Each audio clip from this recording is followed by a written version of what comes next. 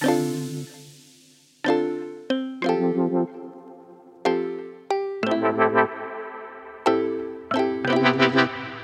everyone, and welcome to the 28th episode of the Connectivity Podcast.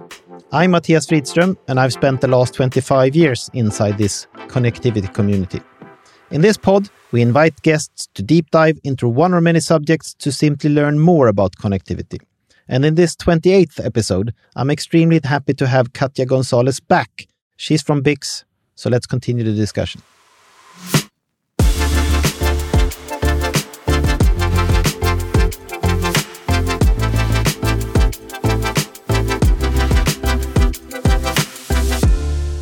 I read on your webpage, the BICS webpage, that you said that the loss to fraud is around 28 billion euros per year.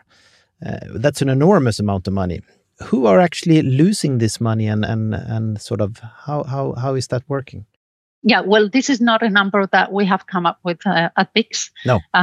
We are utilizing a number that is published by a survey, and actually is one of the very few surveys that are out there that measure the impact of fraud to telecom businesses, and it's done by CFCA. Okay. They run these surveys every 2 years. And, well, in the last survey, they came with this. Now, it's a little bit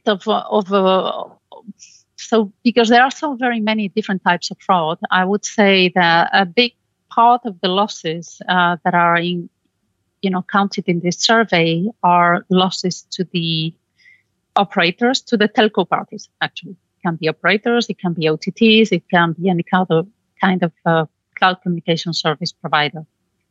Obviously, we do not count in here in this survey the losses to individuals. As I said, we have more and more of the attacks that are focusing on people, and we do not have a means to measure this. So I think as an industry, we have discussed many times in different forums about this number. We kind of agree that it's underestimated, but what is interesting is not so much this number, 28 billion, is more of the trend, how it's evolving. And it does not evolve in the right direction.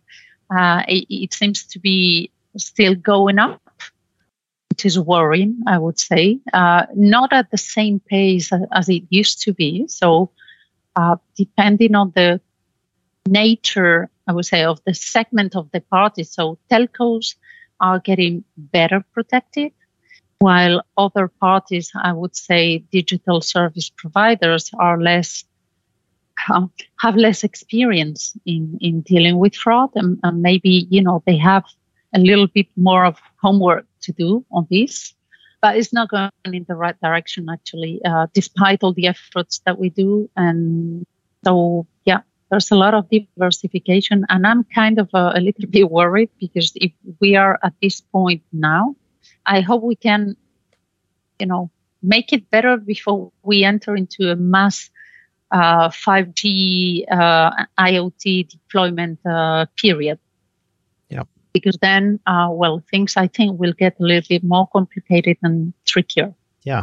And speaking of that, I think, you guys in BICS have supported mobile telephony for a long time internationally, and we obviously do that at Aurelian as well. What's your prediction there? Will people continue to use mobile phones to do international calls, or will everything in the end transfer to apps and computer calls? And what's your spot on the trends here? I think it's no secret that there's a decrease in the volume, in the total volume of voice, traditional voice transactions. But I do think that people like calling and talking, and that at some point, this traditional technology or way of talking to other people may remain very relevant. We have seen, for example, to come back to this situation we have with Ukraine in Europe, that when things get complicated in urgency situations, people tend to still rely on the traditional calls. So yes, I think we all utilize more and more, the different communication apps, and there are many, and they are very easy to use. But I think that, at some point, people still like to take the phone for some things. I think it will still decrease. But, I mean, as an industry, also we need to understand that these calls by the apps, a WhatsApp call, a Facebook call, eventually there has to be a transport layer, and still there has to be a real call that reaches somewhere else in the world, and it can be in-app or it can be out-app. And then, it transforms into a real call. So at some point, I think we'll still remain attached to these voice calls, talk. Many of them will happen over apps, but I think there's still room for real calls. When it comes to SMSs, I think the trend is different. And here I believe that we will still see a lot of business on SMS, but it will rather be application-to-person SMS traffic rather than person-to-person SMS traffic. I think for messages, the apps are more widely used than the traditional SMSs. But for businesses, two-factor authentication, any kind of authorization processes or marketing, commercial activities. So the SMS remains still very, very valid. And again, this is why it's putting again the fraud hat here. But this is why it's in the interest of everybody to make sure we maintain a very secure and fraud-cleaned ecosystem, to make sure that we can sustain these trends that are in the interest of the whole industry. Yeah, no, I think that's extremely important, as you said. You kind of mentioned it in your last answer, and I think one of the reasons why I started this podcast is because I felt there's far too few people that understands connectivity really. And you kind of mentioned that many people believe that WhatsApp is an app and it has nothing to do with the telecom networks, and in reality the traffic is actually flowing in the same path. What do you think in this area? How much are people really aware of where their traffic is flowing, and should they be aware of it, or what do you think around that? I think it's a really forgotten area. In general, people don't know what this is, and probably if we ask in the street, I think like a very vast majority of people will think that when they press the button, there's some kind of, ethereal magic that happens and that calls get to the other side of the world because the waves, they get to Australia like that, one after the other. So I believe that as it goes, there should be a little bit of education because, again, this is within my business fraud. So again, even end users are responsible to make sure they stop fraud, and they don't even unknowingly collaborate with the fraud, calling back the numbers that leave missed calls or clicking on a link that they see in an SMS. But also for the rest to understand how I think it could be very beneficial for everybody to understand a little bit how it's a very complex ecosystem. So I don't think we can even pretend that generally people can understand the whole ecosystem, and that is not the goal. But I think that there should be a little bit of a common knowledge. For example, in the area of energy, at least here in Belgium, when I talk to people, we have intermediary parties like anywhere, but people know who these intermediate parties are. But they do not know that there are also intermediate parties in the telecom business. So why is it? I do not know. But I think it's good to maybe educate a little bit more. Yeah. I have also seen here in Belgium, and I was very surprised, that in the buses there was publicity from 5G platform. I cannot mention here who, but like platform providers. And I was wondering, why? I mean, people don't know who these guys are in general, unless you're in this business. So why are they making publicity in the buses? Like, you see other kind of stuff in the buses. So I was surprised, but then I thought that it was maybe not bad.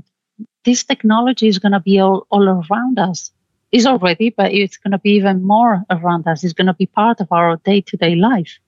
So it's maybe good to educate a little bit more. Yeah, no, absolutely. I fully agree with you, and I'm doing my best to do that. This is a very good means, for example. Exactly. Yeah, I've read that you're very engaged in the GSMA around fraud as well.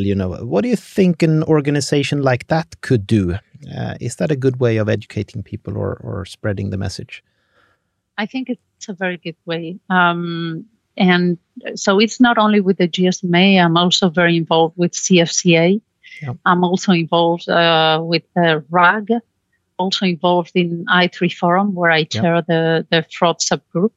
And I think these different organizations, they focus on different parts of the ecosystem, so they are quite complementary, but they are really in need. And they are the only way actually that we have to share information, to share experiences in a trust environment. It's important that we can have best practices, guidelines, experiences made available to the others to learn and better protect and be faster and better at protecting ourselves. Without that, we remain in our own silos. And again, I always come back to this concept of ecosystem. It doesn't work anymore to just remain in your own silo. One day or the other, you're going to have a big hit that you could have avoided if, participating to these groups. And there are many others, but I think it's key. It's an effort. It requires, again, trust and requires that people are ready to share openly or more or less openly. There's so much to win and to get out of this. So collaboration is key, but the crowdsourcing that we mentioned before that we apply to our solutions at BICS is one side of it, but another very important side of it is really collaborating within the industry. And these organizations, I think, is the best way. No, I fully agree with you. That's really, really good. On a completely other topic, because we're coming towards the end of this, but I know that you're extremely engaged in diversity and inclusion again. I know that's dear to your heart, and for us here at Aurelian, this is also extremely important for us. And coming from a Nordic heritage as well, this is extremely important. I know you have something called an inclusion hub. Could you just explain a bit more what you're doing in that area? Because I think that sounds super cool. Yes. So the inclusion hub, what we try to build is a platform where we can help the portions of the population that are underrepresented in the telecom space. And it can be, the women, obviously, but not only. There's also the young people, young generations. As I mentioned before, these, for example, the business I'm in within BICS is completely unknown. So the interconnect business is not known to people, is not even known to young people that are at university. So they get out of university, they don't even know that we exist, or barely. And we try to create a platform where the underrepresented can find information, means to access, that also companies can have a means to find young people.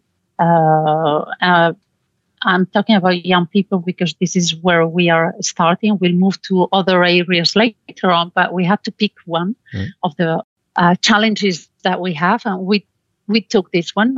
So we would like to see a younger generation be part of our telco industry. One, because we need it. I mean, things are evolving so much. We need new blood. We need new ideas. We need new things. And when you go to different events, in the telecom space, you always see the same faces, and these faces are getting older and older. So it's always the same people. You're very right. We keep on meeting. Yep. So at some point, we need to give this opportunity to young people that they can find out how interesting our business is, and that we are also able to find the right talents. And so the Inclusion Hub, what we try to do is build this platform where we stop gathering amongst women to for an women inclusion event or gender inclusive event, but that we make it available to the ones that are not yet there concretely. So we are doing things in the different industry events. So we had an event at ITW. There's also another event where we had some activities at PTC Hawaii. So there are different events where we try to, make a little bit of noise on this. So the Inclusion Hub, we're just a group of people who are trying to make this happen. So we do not have necessarily many means. So we rely on the companies that want to sponsor us. And so this is how we try to work it out. Yeah, no, I really like the initiative, and it's really, really good. And you're perfectly right that we are far too many people here that have been here forever, really. We need new blood, as you said. And also the fact that there are some companies from the west coast of US that kind of steals all the young people from us. We need some of these. Exactly. We need to tell people that there are other companies that's fun to work with as well, and are global and so on. So that's really, really good. All right, I guess we're coming to the end of this, but I'm also super curious if you and I would have this conversation in 5 years, what do you think we would talk about in terms of fraud? If we kind of sort of close the circle here on fraud, what type of things would we talk about? Will we still have the same problems, or will there be other problems, or how do you see that? Look, I think we would still be talking about the same problems, and there would be new ones also. The reason is that I'm sure 5G and IoT will bring their whole set of new issues. Yeah. Even if security is, by design included in 5G, I'm sure these bad guys will find a way to bypass it somehow. It's their work, and I'm sure they'll do it right. But we're going to have still many years to go with, a hybrid situation where we're going to have 5G networks, maybe most of them still non-standalone, but we'll still have a lot of 3G and 4G technologies. Yep. So we're going to have this kind of very complicated hybrid space where there's still a lot of room for the current frauds. And as I told you, we still see the super, super old clip-on fraud happening. Yep. And I think, unfortunately, we're not going to get rid of our current issues. Probably some of them will migrate to new things. My stand is that security is going to become more and more of an issue, and that little by little, we're going to integrate fraud and security in one single department. Everything becomes, I don't know how to say this in English, but IT-fies. I don't know how. So it's software is becoming everything becomes software right now. So what is fraud right now, and that we look at it from pure telco perspective and security, everything is going to be connected. And I think we still see a lot of companies that have fraud reporting to finance or something else, and security more on the technical end, reporting to a CTO in many cases. But I think it will, and it doesn't matter who they report to, but they have to come together, to club together. Security enables fraud, and more security is going to become the very big thing. And we need to build the expertise within the industry. We do not have enough. So we need to focus, I think, on this. But I don't know. I mean, let's meet in 5 years, Mattias. Exactly. Yeah. We'll see what we talk about. No, exactly. No, you're completely right. I think security is going to be increasingly important. With that, our time is running out, so I would very much like to thank you, Katia, for joining me. I think it's been an extremely interesting discussion. I have a ton of more questions, but I think we have to stop here. I think you gave us a very good overview of the fraud market and the connectivity market in the voice world. So thank you very much for joining me. Thank you so much, Mattias. It's been a pleasure.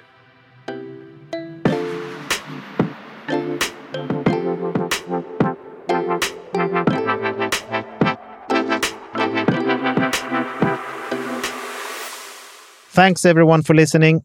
We will soon be back with a new guest, so please follow us on Twitter, ConnectivityPod, for updates. Stay tuned until next time.